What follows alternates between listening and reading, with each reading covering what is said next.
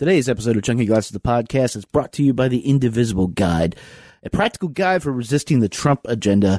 It's a team made up of former congressional staffers revealing their best practices for making Congress listen. That sounds like something we're all interested in, right? Right. You can donate to this group on their page at www.indivisibleguide.com. You can follow them up on Twitter, which is at IndivisibleTeam. We follow them. So if you just look at our followers, you can get it like that. They have weekly calls. They have put out emails. They make videos. They're keeping you informed so you can, as the kids say, stay woke, and we can maybe get some shit done. So that's Indivisible Guide. They are awesome. And now let's get on with the show.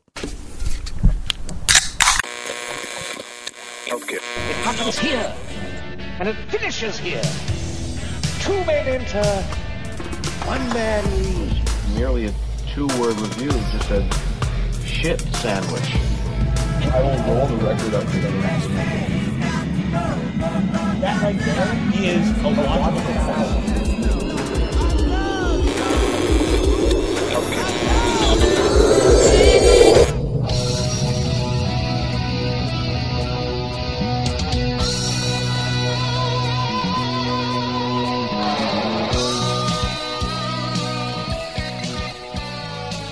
Welcome back to the basement, fellow music lovers. You are now tuned into yet another exciting adventure with us here on Chunky Glasses, the podcast. I'm your host, Kevin, as usual, and we have a really great show for you today to finish out your week if you listen to these damn things in order for a lot of reasons. One reason is we get to talk about our friends in Roadkill Ghost Choir, their new album, or EP, False Youth, Etc., Volume 1. There's a little story behind that, and then it's been sitting around maybe on a shelf for a while. Finally saw the light of day, so we've been waiting anxiously, literally for a year, to talk about this, and so that's what we do. But sort of related to that is, you know, if you listen to this podcast way back in the day, we've had lots of changing staff, lots of rotating people in here, lots of panelists, especially over the past year. But back in the day, we started this thing. Basically, myself, Paul, who you know, and you might remember Andre. We would get together in his basement and drink a lot, talk about music a lot, and then usually eat some food or whatever. And these tapings would go on for like 6 hours. It was special. It was punishing, but it's how we learned to do this. And then about a year and a half ago, I think, Andre had to go leave the country. His wife has a pretty important job. So they were on abroad, which you can hear a little bit about.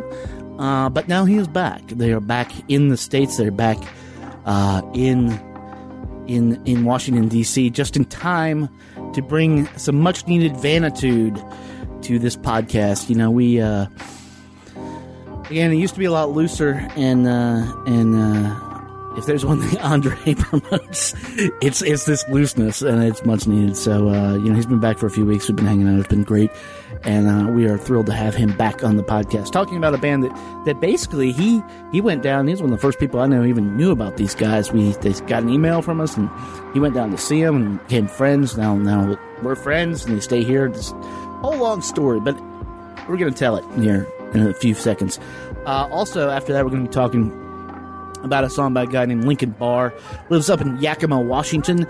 Used to lead a rock group based out of Seattle called Red Jacket Mine. He's got a new solo album coming out now. I believe it might be out, actually, called Trembling Frames. It's sort of a groovy little jam, but I'm going to let you decide at the back end of this. So that's your podcast for this week. And, before we get into this, before we head down to the basement real quick, I just want to say, this has been a hard time here in Washington, D.C., and it might have been a hard time for you guys outside of it, and outside of Washington, D.C., and I mean, you know what I'm talking about here, and we haven't done any interviews. We're going to start doing interviews again because it's been really hard to talk to people outside of like who our core group. And, you know, these tapings now actually have been going on for a little while longer because we get together and do this for you, give you new music, but then we sit around and talk about our feelings. Nobody really wants to hear that. And I guess what I'm trying to say is that process in and of itself has helped, you know, with any bad feelings we've been having. And so if you are finding yourself sort of down, sort of despondent, first and foremost, if it gets too bad, reach out to somebody. We're going to put some links in the show notes. There's like suicide prevention hotlines, lots of things that lots of people are there for you. But I just want to say, like, reach out to your friends, reach out to your loved ones, reach out to people, and just talk. Say, hey, what's up? It'll make you feel better, and you know, that's nothing new. But I just felt like saying that before we get into this thing, because this is what we do down here. We talk, and it has helped tremendously, and hopefully, maybe even listening to us has helped you. If that is the case, I wouldn't be so bold as to presume that, but if that is the case, then we are humbled by that, and thank you. So, with that said and out of the way, let's get on down to the basement here and talk about some Roadkill Ghost Choir.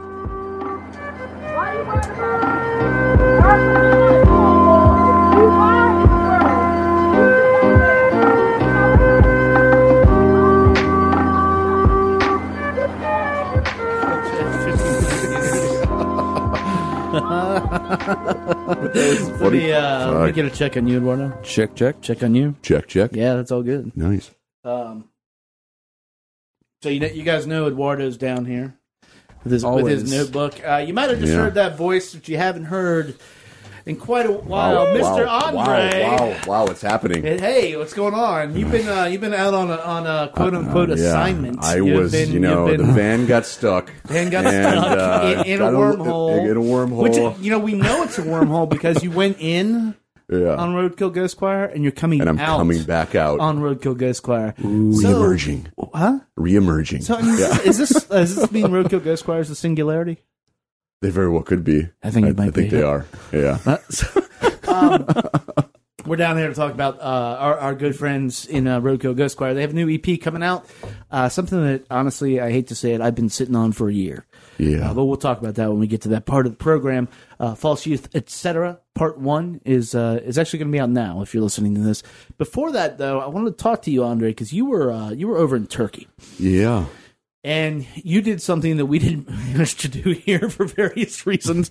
You managed to put together a couple bands, and you managed to get out. You managed to get out and play a lot. And I wanted you to like maybe tell a little bit about how, like, the differences in the music scene over there. And like one thing you were telling me about was the differences in the time signatures. And so when you got over there, and you were over there for this. Your wife is with the State Department, right? Yeah, so, exactly. And so you get over there, and you're like itching to play. And then what's the first thing you do? The first thing I did was, just start meeting people around town, and luckily I got introduced to a couple people in the expat community. Yeah, exactly, in the expat community that were looking to kind of get something going. But the key was meeting locals, meeting local people in the community. And what I found out very quickly, which was the best part of the whole thing, was there were these places where all the musicians in the community would get together every week. And in this case, it was Monday nights. They had this bar, and they would open it up, the basement, for this community to get together, and they had a stage, and then there were like a bunch of people that would provide all the instruments. And then it was a jam session, basically. Yeah. Wow. And then all these musicians would get together. And the point of it was, to get together in all these weird configurations and just make music. But then the other part was to sit down, hang out, meet people. And that's sort of where it started. I was going to that. I would meet people and you just have conversations like, hey, like I saw you playing the guitar. Like, that's cool. You want to get together on the side and do something of our own. And so we started doing a lot of that. And then it was like, hey, we need to find a singer. Well, let's go to the jam session on Monday night see who shows up and see if there's anybody there, or maybe somebody there knows someone and we can just sort of talk to them. So there was a really This sounds interesting, like a very 60s ideal situation that you hear people talk about. and I explained it to people. There were many times that I felt like I was in 1975. Yeah. In the way that people Just sort like of, you walk up to the place in Laurel Canyon and be like, hey, Yeah. who's playing the mic? Like, whoa, Exactly, like, who's that playing- girl Joni? Right on.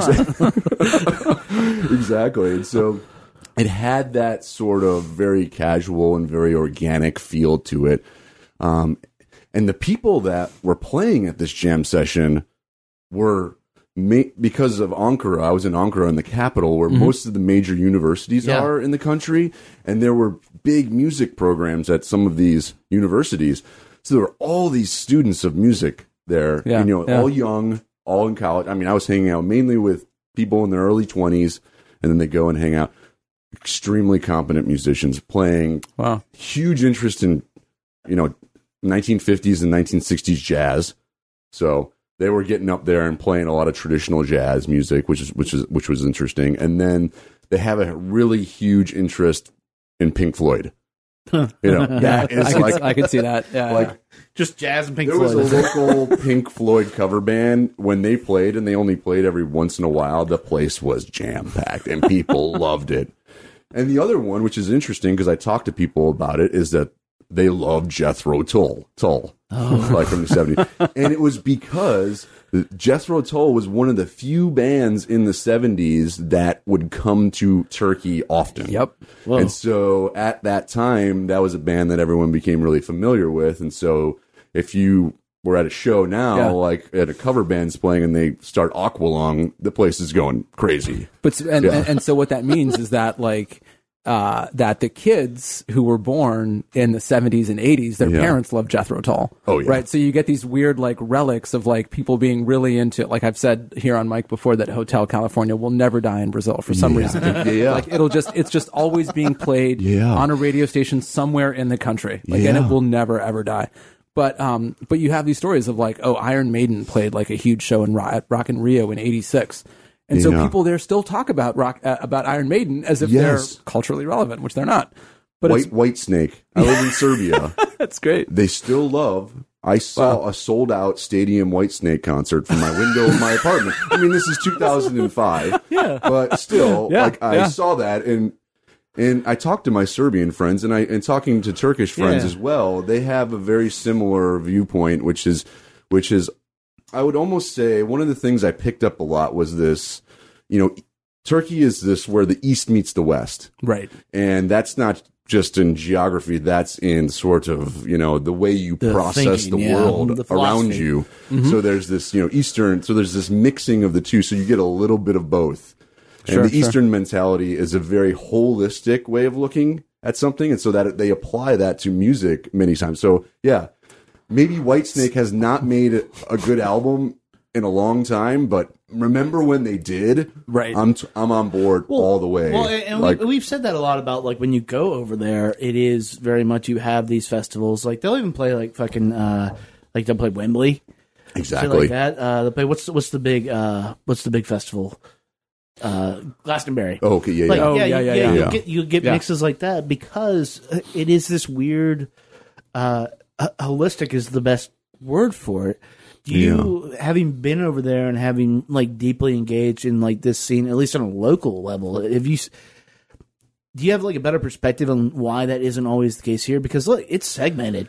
It is segmented as fuck here. And it's interesting because I had some friends that actually spoke to that, not just Turkish, but Eastern European. They would say, Americans in the Western way of looking at music or other things is that you really focus on the individual components of that thing, the album, the song, the artist, where when we look at it, it's, we don't focus, we do focus on that, but that's not as important. It's, it's much more of the larger, the whole, what is the nature of the entire thing? So, it's if I like prog rock, I will always forever love Camel and Gentle Giant and those things sort of come together. Yeah. It's like this piece. And my ideas on that won't really change, when additional components are added to that maybe I'm not as excited about. Well, I don't know if that makes sense. No, but I think it does, and I think what's sort of cool about it is that at least what I've observed in South America is that it doesn't, having these sort of American music giants be revered doesn't actually crowd out like the local scene. If anything, the fact that they're so mainstream makes the locals like if Metallica and Iron Maiden were not as popular in Brazil, there would be no Sepultura, because there needed to be some kids out there saying, you know what, fuck these guys, and we're going to make it 10 times noisier and more grating and more aggressive. Yeah. And that actually fostered a local scene. And I can name 2 or 3 other like Brazilian hardcore bands that didn't make it out of the country, but they existed in contrast to the fact that Metallica was considered mainstream, right? Because they happened to play a good show there or something. Yeah, definitely. And so it's sounds fairly similar. To that.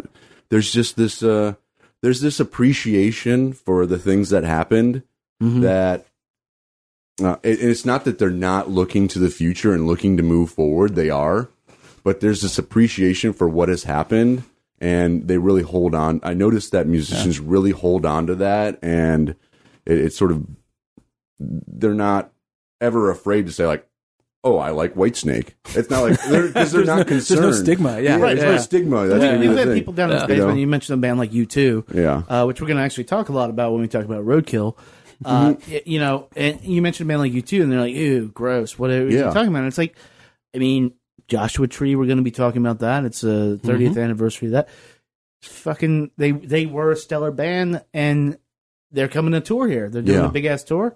Probably go see it. Yeah. Because you know what they're going to do? They're going to put on a big-ass show. A great show, yeah. And they're one of the weird ones that nobody likes their albums in America, but they will go see them on tour. Yep. But I guarantee if they play over someplace like Turkey or something like that, not even a question. Yeah. It's like, I really want to go to Turkey and just blast Jethro Tull out of walk around with like a boombox blasting Aqualung. Well, that was one of the things that I was amazed by. I'd go to these, there were these bars, on the weekends, every weekend, where in each bar was different. You knew what type of music you were going to get there. Sure. Tons of live music. They love live music performed by musicians. And so it's like, oh, if you want to go see a band play Gentle Giant and Camel and, all these bands, you go to this bar on Saturday nights. And starting at midnight until 5 in the morning, they're going to play. And then they're going to do a 25-minute Soul Sacrifice, in the middle.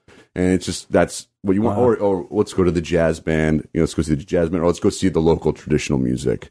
And they sort of have these spaces for all that to happen. And there's just so much. The other thing I noticed. Do you think though that that's because of the culture, or like we have a movement here, and actually a movement started in London, and they spoke at the last Future Music Coalition, and called Music Cities. Yeah, and it's taken from London and further west, and talking about doing that and having where you have a place that is just, you're going to get this type of music. Here's the prog rock club. Here's the jazz club. Something we don't have in Here's DC. The pop club if you want to go to the dance club. Maybe I won't say like whether they're right or wrong in trying to build it here, but people are seeing that and see it as a model to go through. But I don't know, even from being here for a long time and hearing you talk about it, like if that's like, can that happen here? Yeah, I mean that's a good question.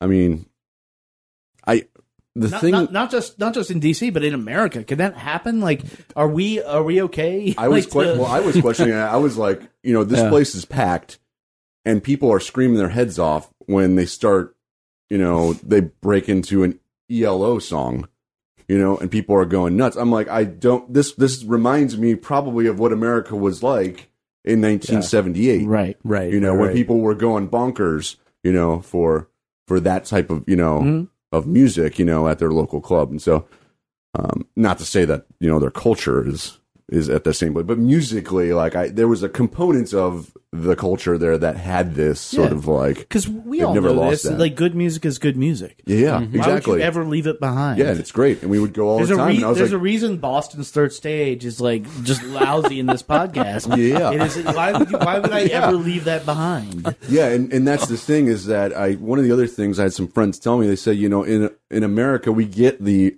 perception that all you are doing, you're always just looking forward, and you're always looking for the next thing, and you're quick to leave something behind. Yeah. And I had a couple friends tell me that, and they would say, you know, we're that's just not how we process the world around us. We aren't that easy to leave something behind if we really liked it and we thought it was something, you know, meaningful and, you know, that meant something to them. And they're not afraid to say that they like that thing. And they did mention, in America, it feels like that. You know, they would ask me, is that the case? You know, they're sort of inquisitive about that, you know, because they get that perception. And I'm like, you know, there's some truth to that. You know, some people are they're just concerned about what's the next big thing. This totally supports one of my major theories, which I think I talked about here a couple weeks ago, which is that the most surefire way to know that you're not in the U.S. is to hear Roxette in a public place. Yes. Yeah. And like, it's like you'll land in a European airport and it must have been Love is playing. Yeah. And like, it's amazing. Which is a super jam. It is, and you never hear, never hear Roxette in the U.S. anywhere. No. No, you don't. You know, and I mean, and to that point, because I want to get on to talking about Roadkill. Yeah. Somebody please direct me to the country that celebrates Go West. Okay, exactly. And that will be my next vacation destination. Yeah. Right now, though, this is a nice little segue from what we're talking about. We're talking about Roadkill Go Square. Their new album, False Youth, etc. This is Classics Die Young. Hallelujah, I was cut from the past, living in the future, though we never had regrets. Stuck inside the silence with the air deep in my lungs. We can all die young. We can all die young. Patterns in the numbers, I ain't nothing yet to find. Still driving through the darkness, looking for a sign. My head against the window, in my mouth a taste of blood. We can all die young. We can all die young.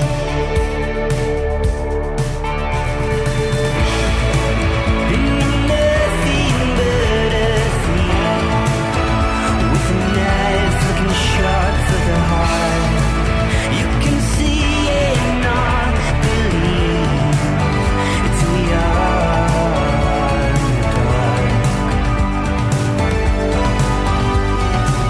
Think about it often. The moment I was slain, Dylan killed me quickly. Springsteen dug the grave. We slept beneath the pavement, jumped off Highway 61. We can all die young. We can all die young.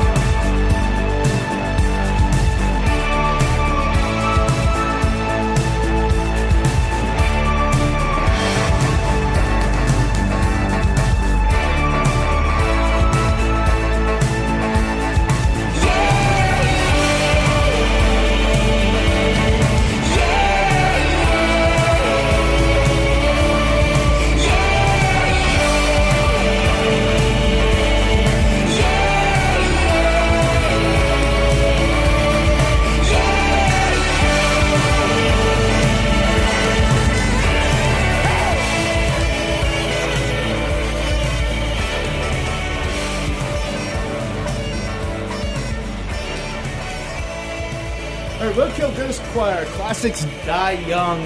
That is off their new EP, False Youth, etc., Part 1. As I said before, we've been sitting on this for about a year. They've been done, and a little background on this band. And full disclosure, we are pretty good friends with these guys. Yeah. They come to town here in D.C. They stay here. We hang out. We make them watch Dark Crystal. Yeah. Whatever happens. Yeah. And over the past, we met them back in like 2013, I think. And over the whenever they're here, it's kind of magical. It's always a great time. They are some of the nicest people that I know, like in my life. Period. Never mind rock stars. Talking about Andrew Shepard, Max Shepard, Zach Shepard, the three Shepard brothers. Yeah. All rad as fuck. Steven Garza on guitar. Yeah.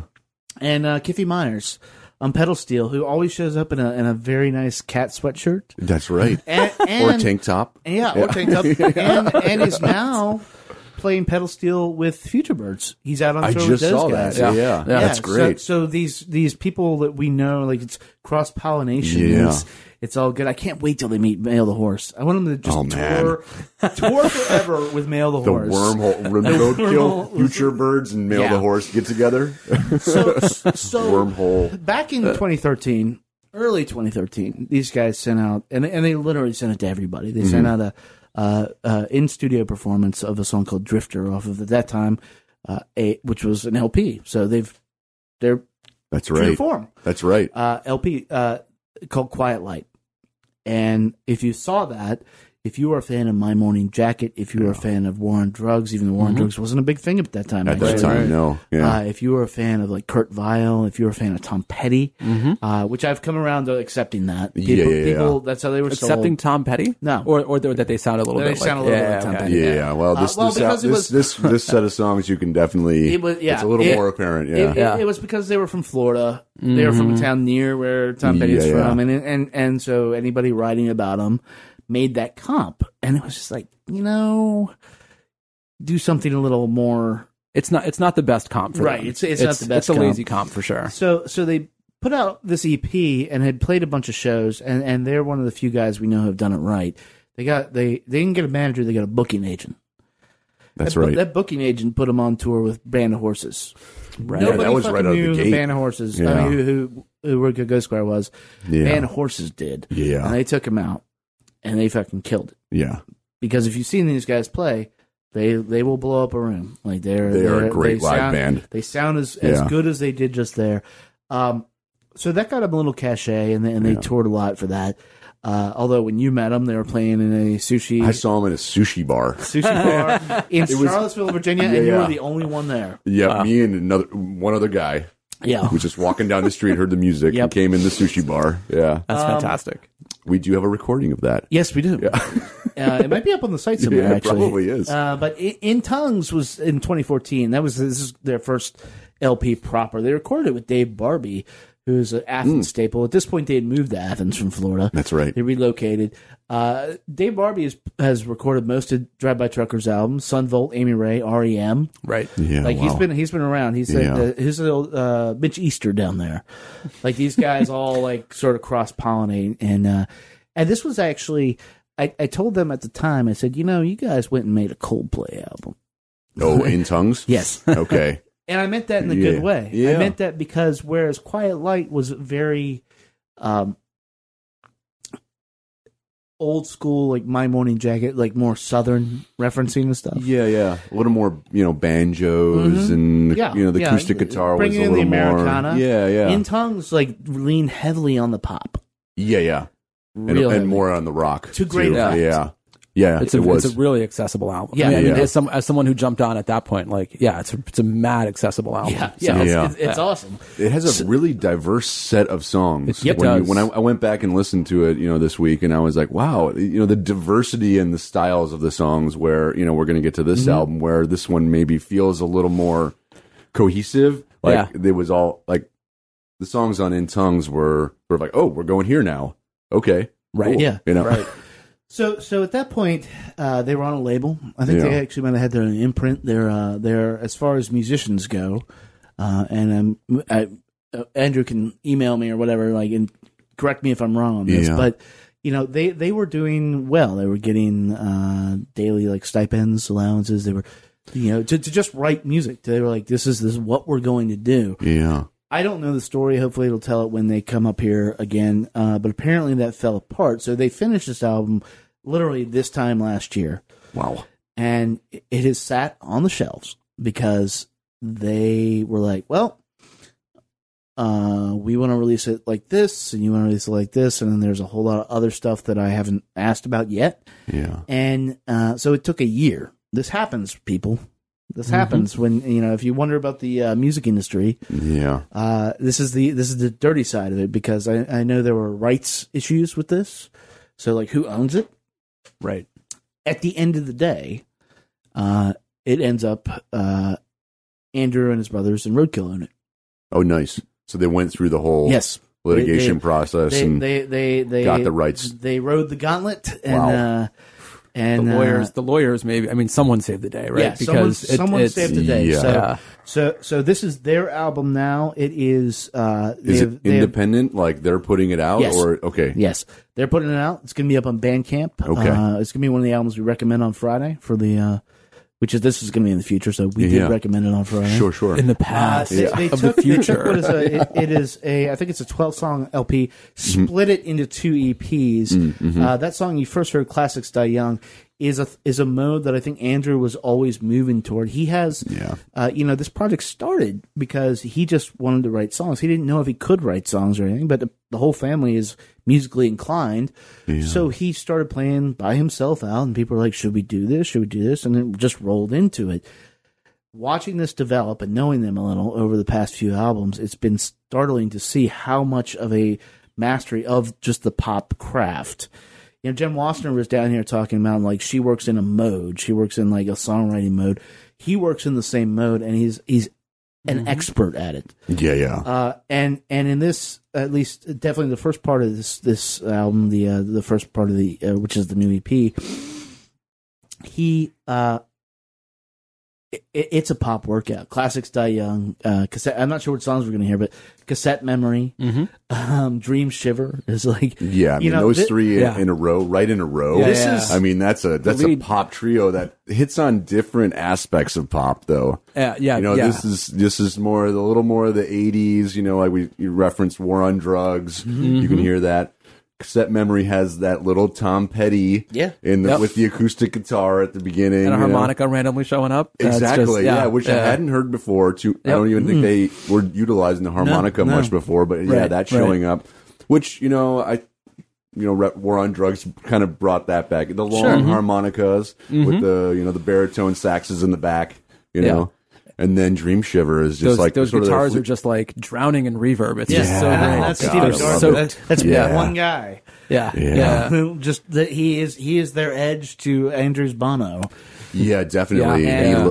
And what we were talking about you two earlier, like that is the best comp for various reasons now. Because one thing I noticed, first of all, like they're fearless in.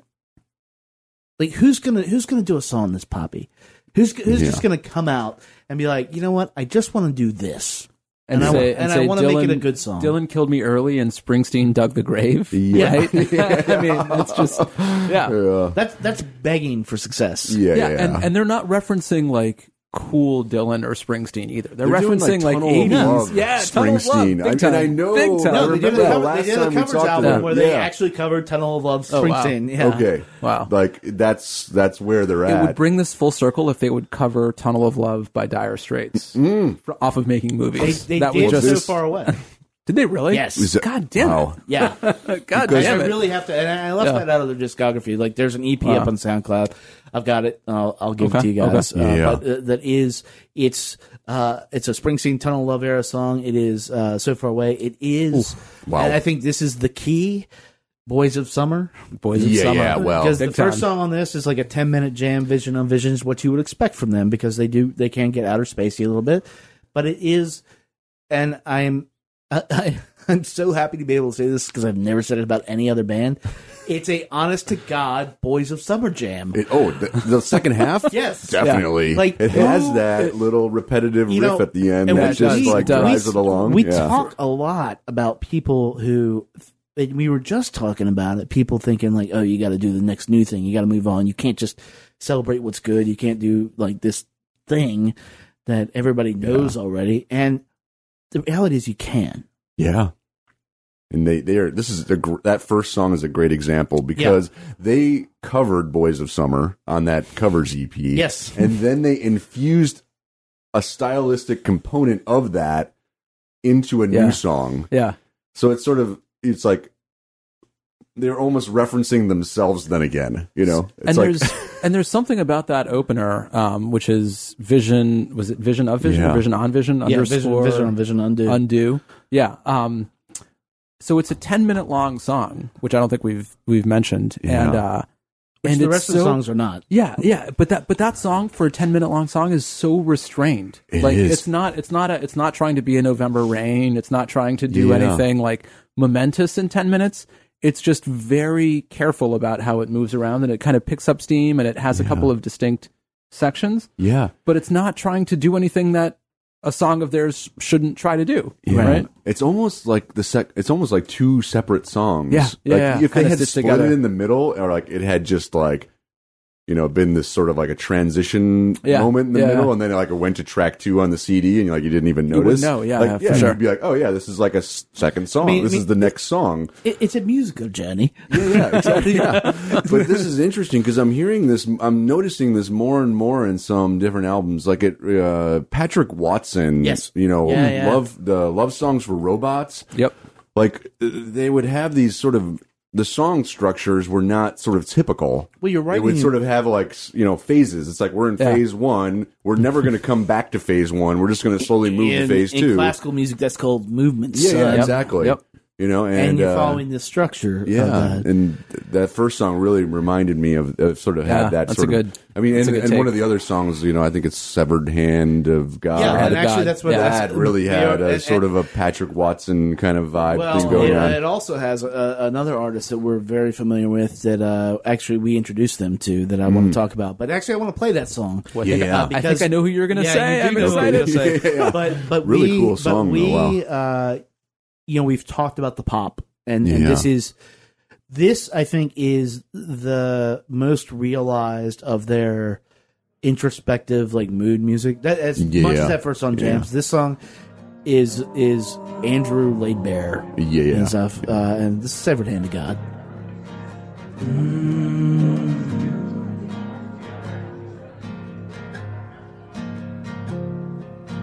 Tethered comes the rain from its crooked spine. Pariahs close their eyes to murder suicides. Metaphysical, a teenage mystic pole. Divide the mind from soul, giving up control. Lesser names have known. Swallow all the bones, sink beneath the blood that covers everyone. Television gaze on the world we made. Tear body and soul on the radio.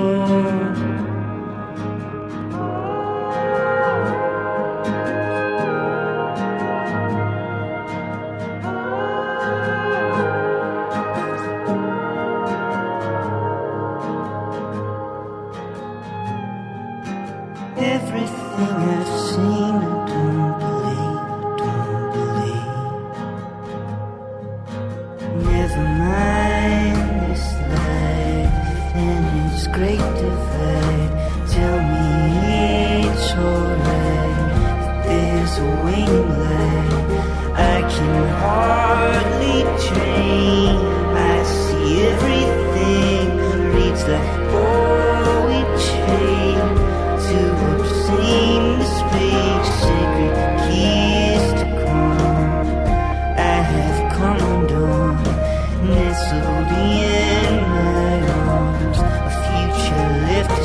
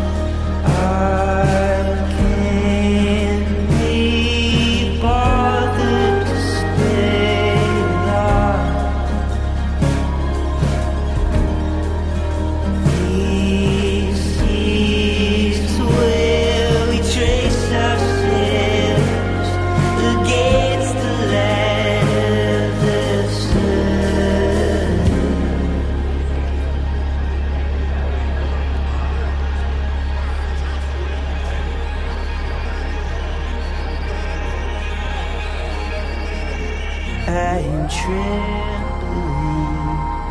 What does this all mean? Through the narrow path towards the promised land, you cower as you near it. The voice of the spirit tells you to empty out your pockets, and you always do. Hypochondria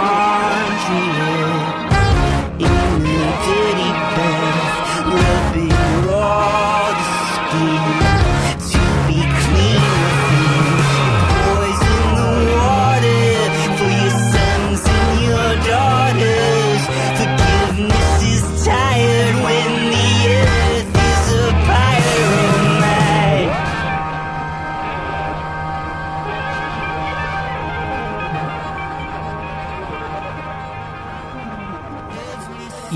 If you have listened to this podcast, you know the name I'm about to say, Louis Weeks Ian, which and I don't know this for sure because I've been afraid to ask the question.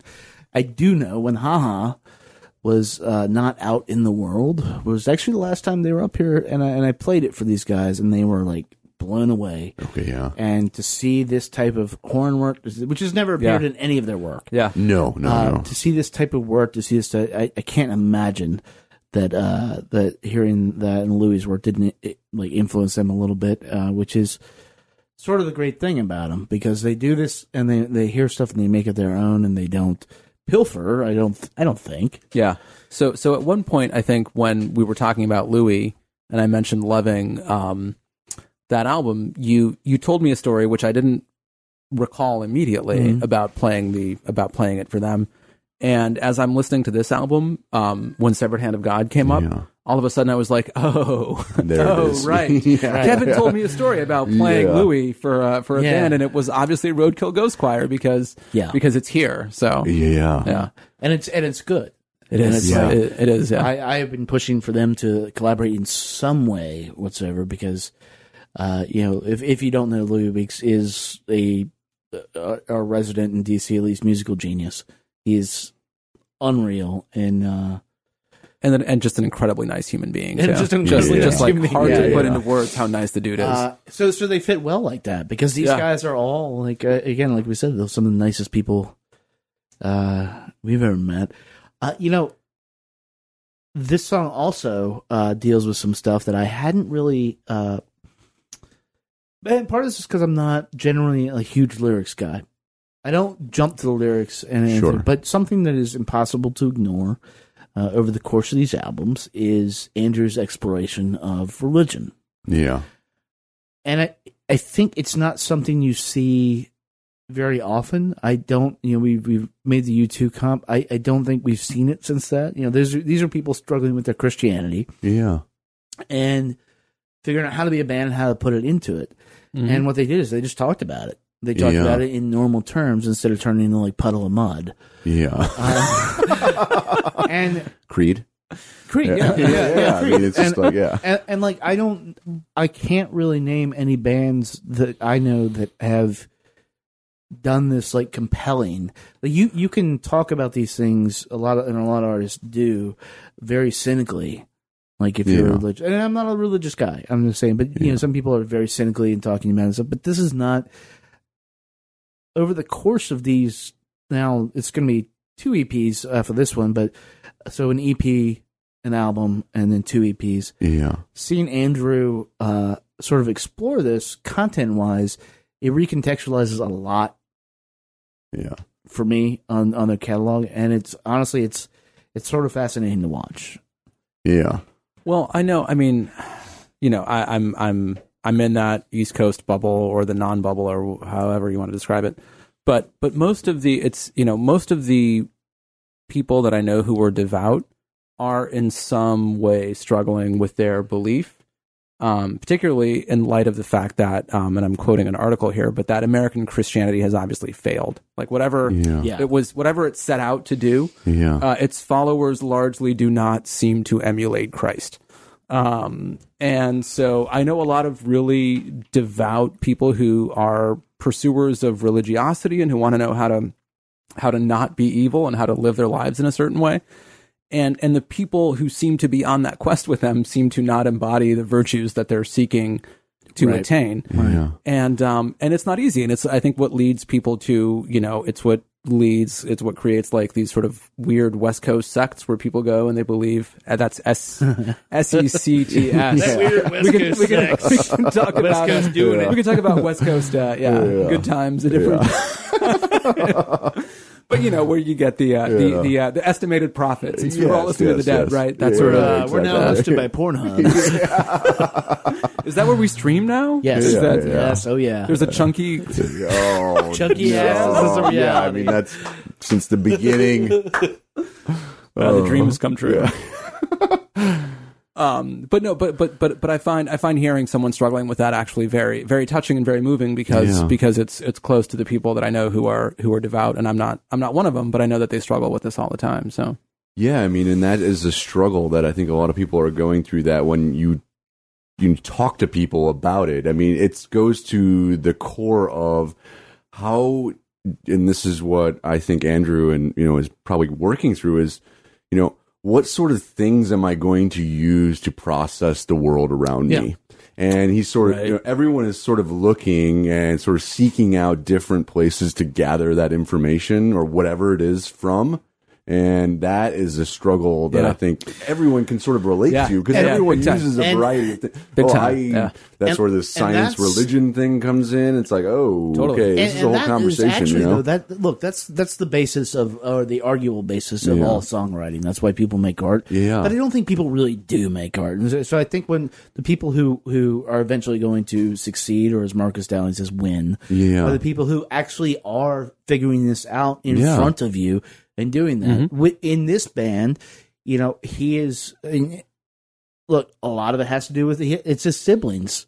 Yeah, I don't. There's no other chemistry that would work with this band. None. Yeah, and this core group has just produced an amazing body of work to date. Why they're not huge is still baffling, but the reason it's so consistently good is because he has this message. Yeah. And they all say, whether or not they agree, it doesn't matter if they agree with it or not. Yeah. They say, we're going to support you. Exactly. And name a bunch of name a band that you see that in too often, at least. Maybe there's huge infighting. Maybe they're throwing they're LaCroix addicts. Yeah. So maybe they're fighting over their flavors of the last orange cranberry. But I don't know. But because living with siblings is hard. But externally, knowing these facts about them, even if I didn't know them, it's still an amazing feat that they're literally just there. Like, here's our message that this guy is doing. We are here to support it, and we're going to make it. And they do it every goddamn time. Yeah, and we're here. Like, that is one of the things that I noticed just meeting them is they've built this support of each other and this trust, which is the greatest thing that you can have. This trust that you are going to be there to sort of help. If I'm sort of leading, or when you're leading, you have the trust that I will support you as we go through this, and we're all there together. And when you meet them, you immediately see that, because that brings when you even see them live, you immediately see that. Exactly. You don't need to meet them. You just need to just go. Like when you see them live, you sense that, you feel that. It's almost animalistic in that sense. So I guess I have the question of I hear them.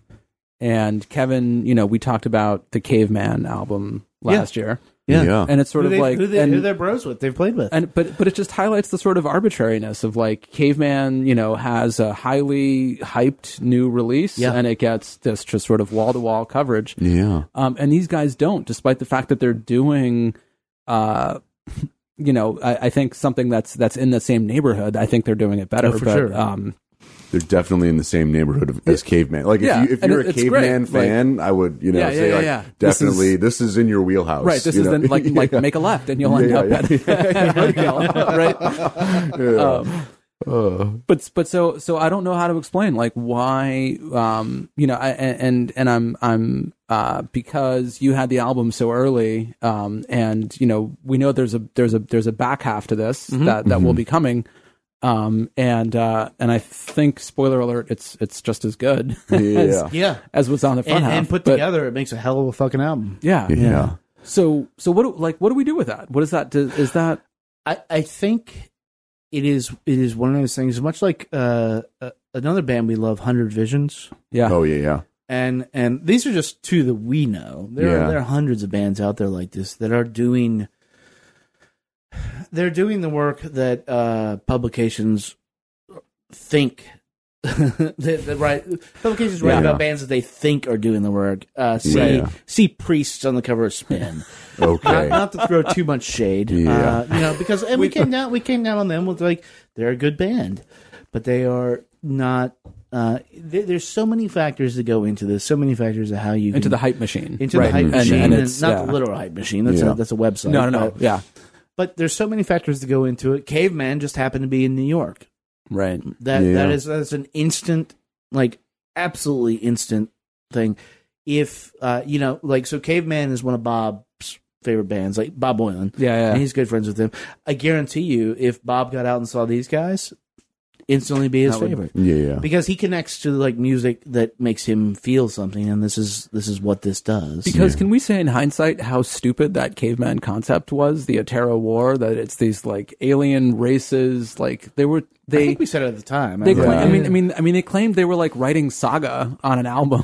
Saga the comic book? Yeah. But in fact it was just hey, this sounds like Tears for Fears and it's great. Yeah. I'm super down with that. That kind of just brought in a layer that maybe wasn't needed to sort of convey the message you wanted to convey. Yeah. And these guys are writing, and it wasn't a great album, though. Yeah. But these guys are writing songs that are actually rooted in daily life and in their experiences, right? And you feel them.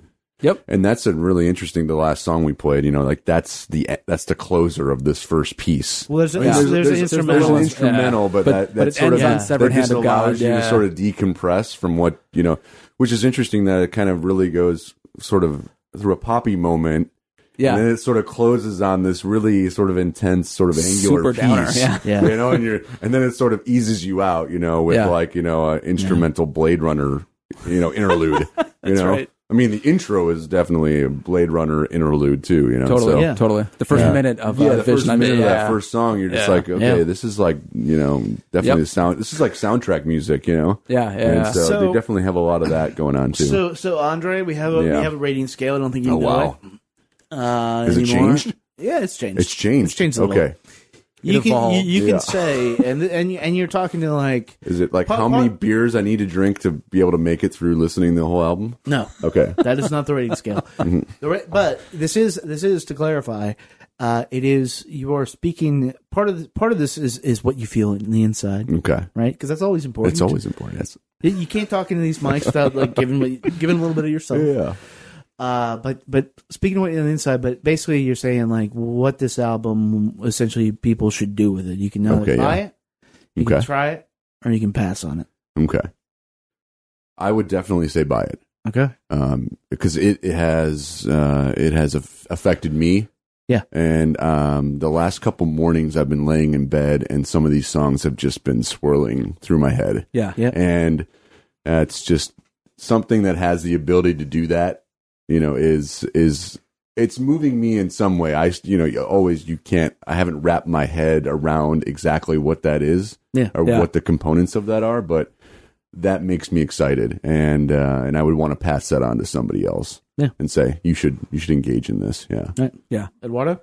I'll add to that. I think there's something that a great song does, which is that by the second or third time you're hearing it, you hear the sort of opening chords and you know exactly how the melody is going to unfold and you need it. And this and the songs on this do that. So you should absolutely buy it. Yeah, and you're talking about the pop stuff too. Yeah. cassette memory. I said this already. But classic Stay Young, Cassette Memory. The thought, I hear the opening chords and my brain just needs to process the cassette memory when the like, solo comes in and you know they're going to drop back into the first part. Because it opens on the chorus, basically. Yes, right. And then part two, and then you're like in this weird zone for a while, and you're like, but I know we're going to jam back into that first part. And it's like going to start with the guitar solo. I'm like, this is great. And look, a lot of this review is colored by the fact that we are very familiar with these guys' catalog. I'm unbiased. I haven't met them. But like they said upstairs, the video's up if you want to watch it. They said upstairs, brought me to tears by opening a song that they hadn't doing Lazarus. Yeah, that's right. No, they did. It was Burn on My Window and did Blue Eyes Crying in the Rain. They did. Oh, wow. Yeah, it was just Andrew by himself on a guitar, and wow. And somebody can do that and then do something like Classics Die Young and Cassette Memory that make me laugh out loud, like just enjoy. It's like, yes, bro. Exactly. Like, right. So I mean, I'm very clearly a buy. I can't wait. We'll be pushing this out. We will have pushed it out for the Bandcamp thing, the charity thing to ACLU. We will be talking about the second half of this EP, and hopefully they have avoided these microphones. Except for that thing we did. Okay. Last time they were here, like they needed to get the fuck out of town. It's fine. Okay. It's end of tour. They want to get home. They're on tour. Yeah. Next time. Yeah, we'll have them sit them down and learn a little bit more about the backstory of some of this stuff. Which we'll talk to him. But yeah, so False Use, etc. Roadkill Ghost Squads Part 1, and go ahead and get it. And Andre, welcome back. Oh, well, thank you for having me back. Glad I was welcomed back with open arms.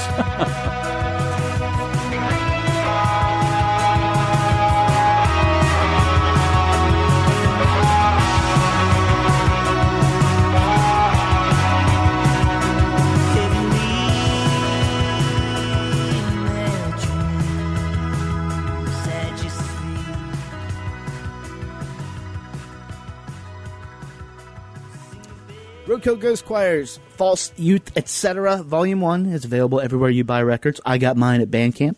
You should go there and do that. I think it's like $5 or something, $6. Everybody, you can do that. You can, I got that on the week, or on the Friday, last Friday, when they were donating to ACLU. So take that, fascism and hate and everything. That was love. All objectivity goes out the window when we talk about these guys. I adore them as people, as a band. They are just some of the best people I know, and they're some of the hardest working people I know. So anytime they come through, it is sort of a celebration here at the house, and then when you get to see them out live at a club, they sold out the DC-9 last time. They had no clue that was going to happen. They did. It was fucking righteous. So congratulations to them. Look forward to more great stuff later on in the year when Volume 2 and then a full album comes out. Before we get out of here this week, I promised you a song up front, and I am going to give you a song. Before we get a lot of submissions here. We get a lot of submissions here. And people have asked me what the process is. How do you pick? And because of the randomness of the submissions, I think I've landed on it. Literally, it is sort of random. It dictates it. The way these come in, it sort of dictates. So we pick this stuff at random. So for whatever reason, stuff catches my attention or anybody on the site's attention. It is, there's stuff we track down, but really it's the stuff just flooding our inbox, which we're grateful for. It's just random whether or not we find it or not. And it's led to some really good finds. Roadkill was one of those finds. 100 Visions was another one. This guy we're talking about, Lincoln Barr, who has a new album out called Trembling Frames, is another one. I saw this come in, and immediately the first sentence, and maybe this is how you can get us to know this. First sentence said that he had listened to our interview with Robert Ellis. Now, besides Robert Ellis being a righteous dude, that was a great interview. That's great, I think, for both of us. We had a good time. He's a dude who makes really great music, but he's also a dude that not a lot of people really know. But most of the people I know are insane music fans or musicians themselves because of Robert's immense talent and the talent of his band. So I sort of slept on this email. I was like, gotta do. And something about it, I just opened it up today and I said, shit, I have not listen to this. Been busy, but that's no excuse. I did found out it was quite wonderful, and so emailed Lincoln and said, "Hey man, we're going to be talking about it." So here we are talking about it right now. This is, I said up front, he fronted a band for about 13 years, so this is him breaking out on his own with a whole lot of great collaborators, including the drummer John Convertino from Calexico, and it's just it's you think folk from Washington State, and you think twee, but this is none of that stuff. This is almost like lounge music, crooning music. There's lots of vibraphones, especially on the track that we're going to play. Basically, it's great, and I'm glad you guys get to hear it now. So here you go. This is Lincoln Barr with the track How to Escape off of his new album, Trembling Frames.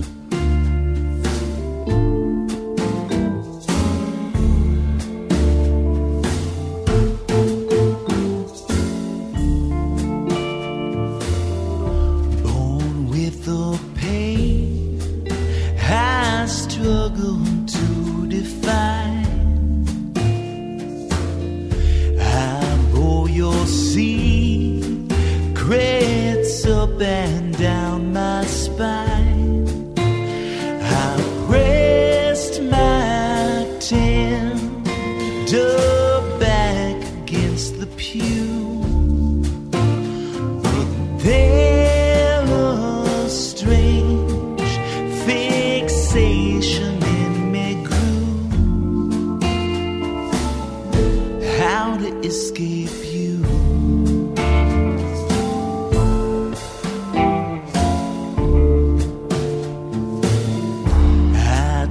Your admonitions like a pill,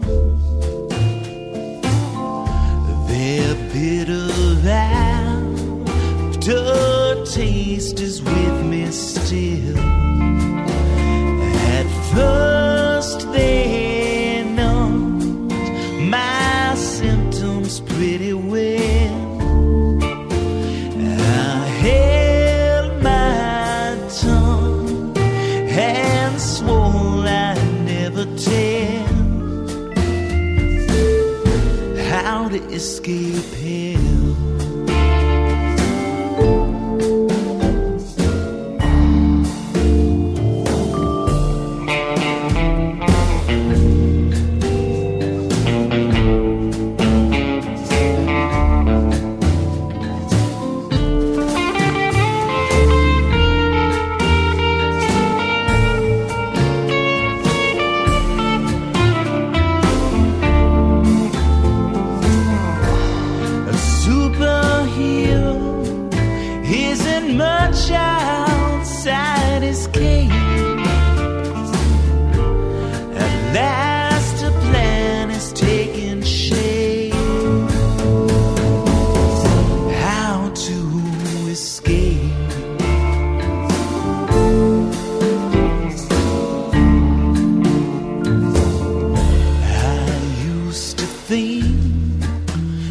Resistance made us strong.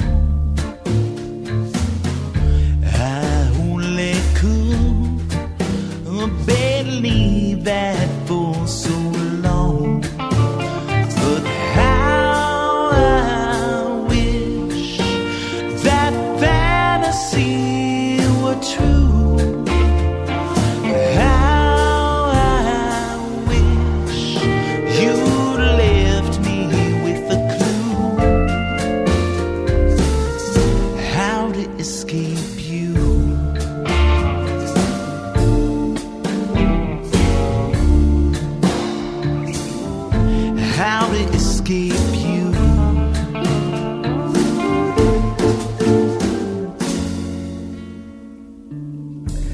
Lincoln Barr, How to Escape.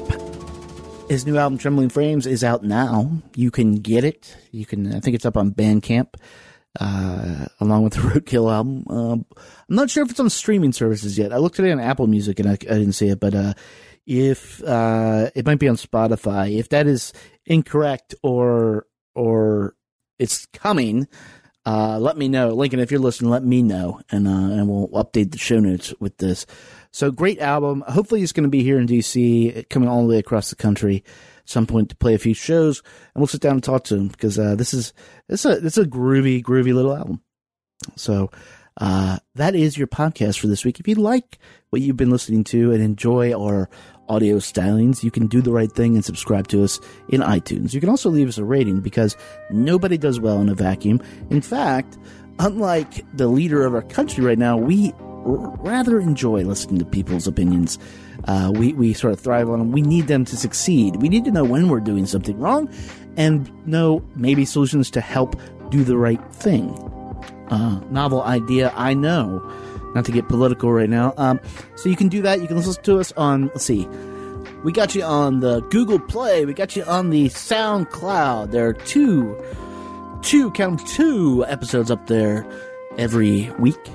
We rotate those in and out. We got you on the Stitcher Radio. We got you on the Mixcloud. Mixcloud's a good one, guys. Mixcloud is great. And I would be way remiss right now if I did not mention our lovely new hosting company. The site is still with Squarespace. We love them. But we moved the podcast over to a service called Pippa. They are a startup. They're sort of feeling out their way through the wilderness right now, and they are doing a remarkable job. They basically, right now it's free. You are going to, if you sign up now, and I don't know when this cutoff is, but if you start in a podcast now, you get in there, it is going to be free for the life of that podcast. And they are always available for help, for tech questions, and more to the point, they're way open to suggestions. So they want to help build this thing with you. So if you are like an experienced podcaster like us, we have a lot of suggestions. And I hope we're not bugging them, but it's a great service, pippa.io. If you're launching a podcast soon or looking to move, head on over there because they are great, and we thank them for supporting us with that hosting gig. It's good stuff, guys. So there it is. That's your podcast. Coming up next week, we got Valentine's Day, so we're gonna reach back into the archives here. Archives you haven't heard, and pull out a nice little Discologist episode for you on Monday, where me, myself,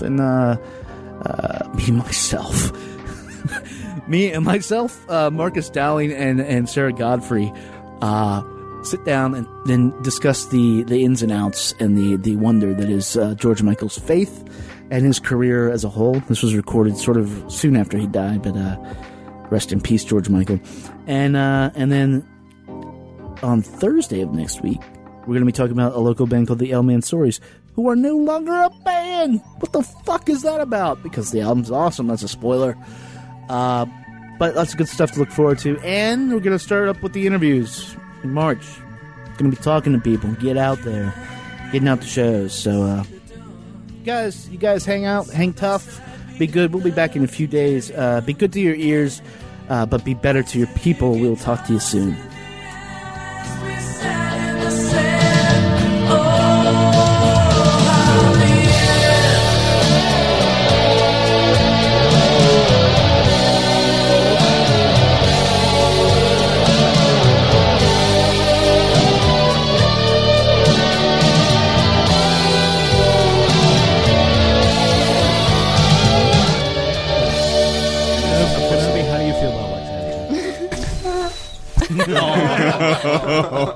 Kenobi.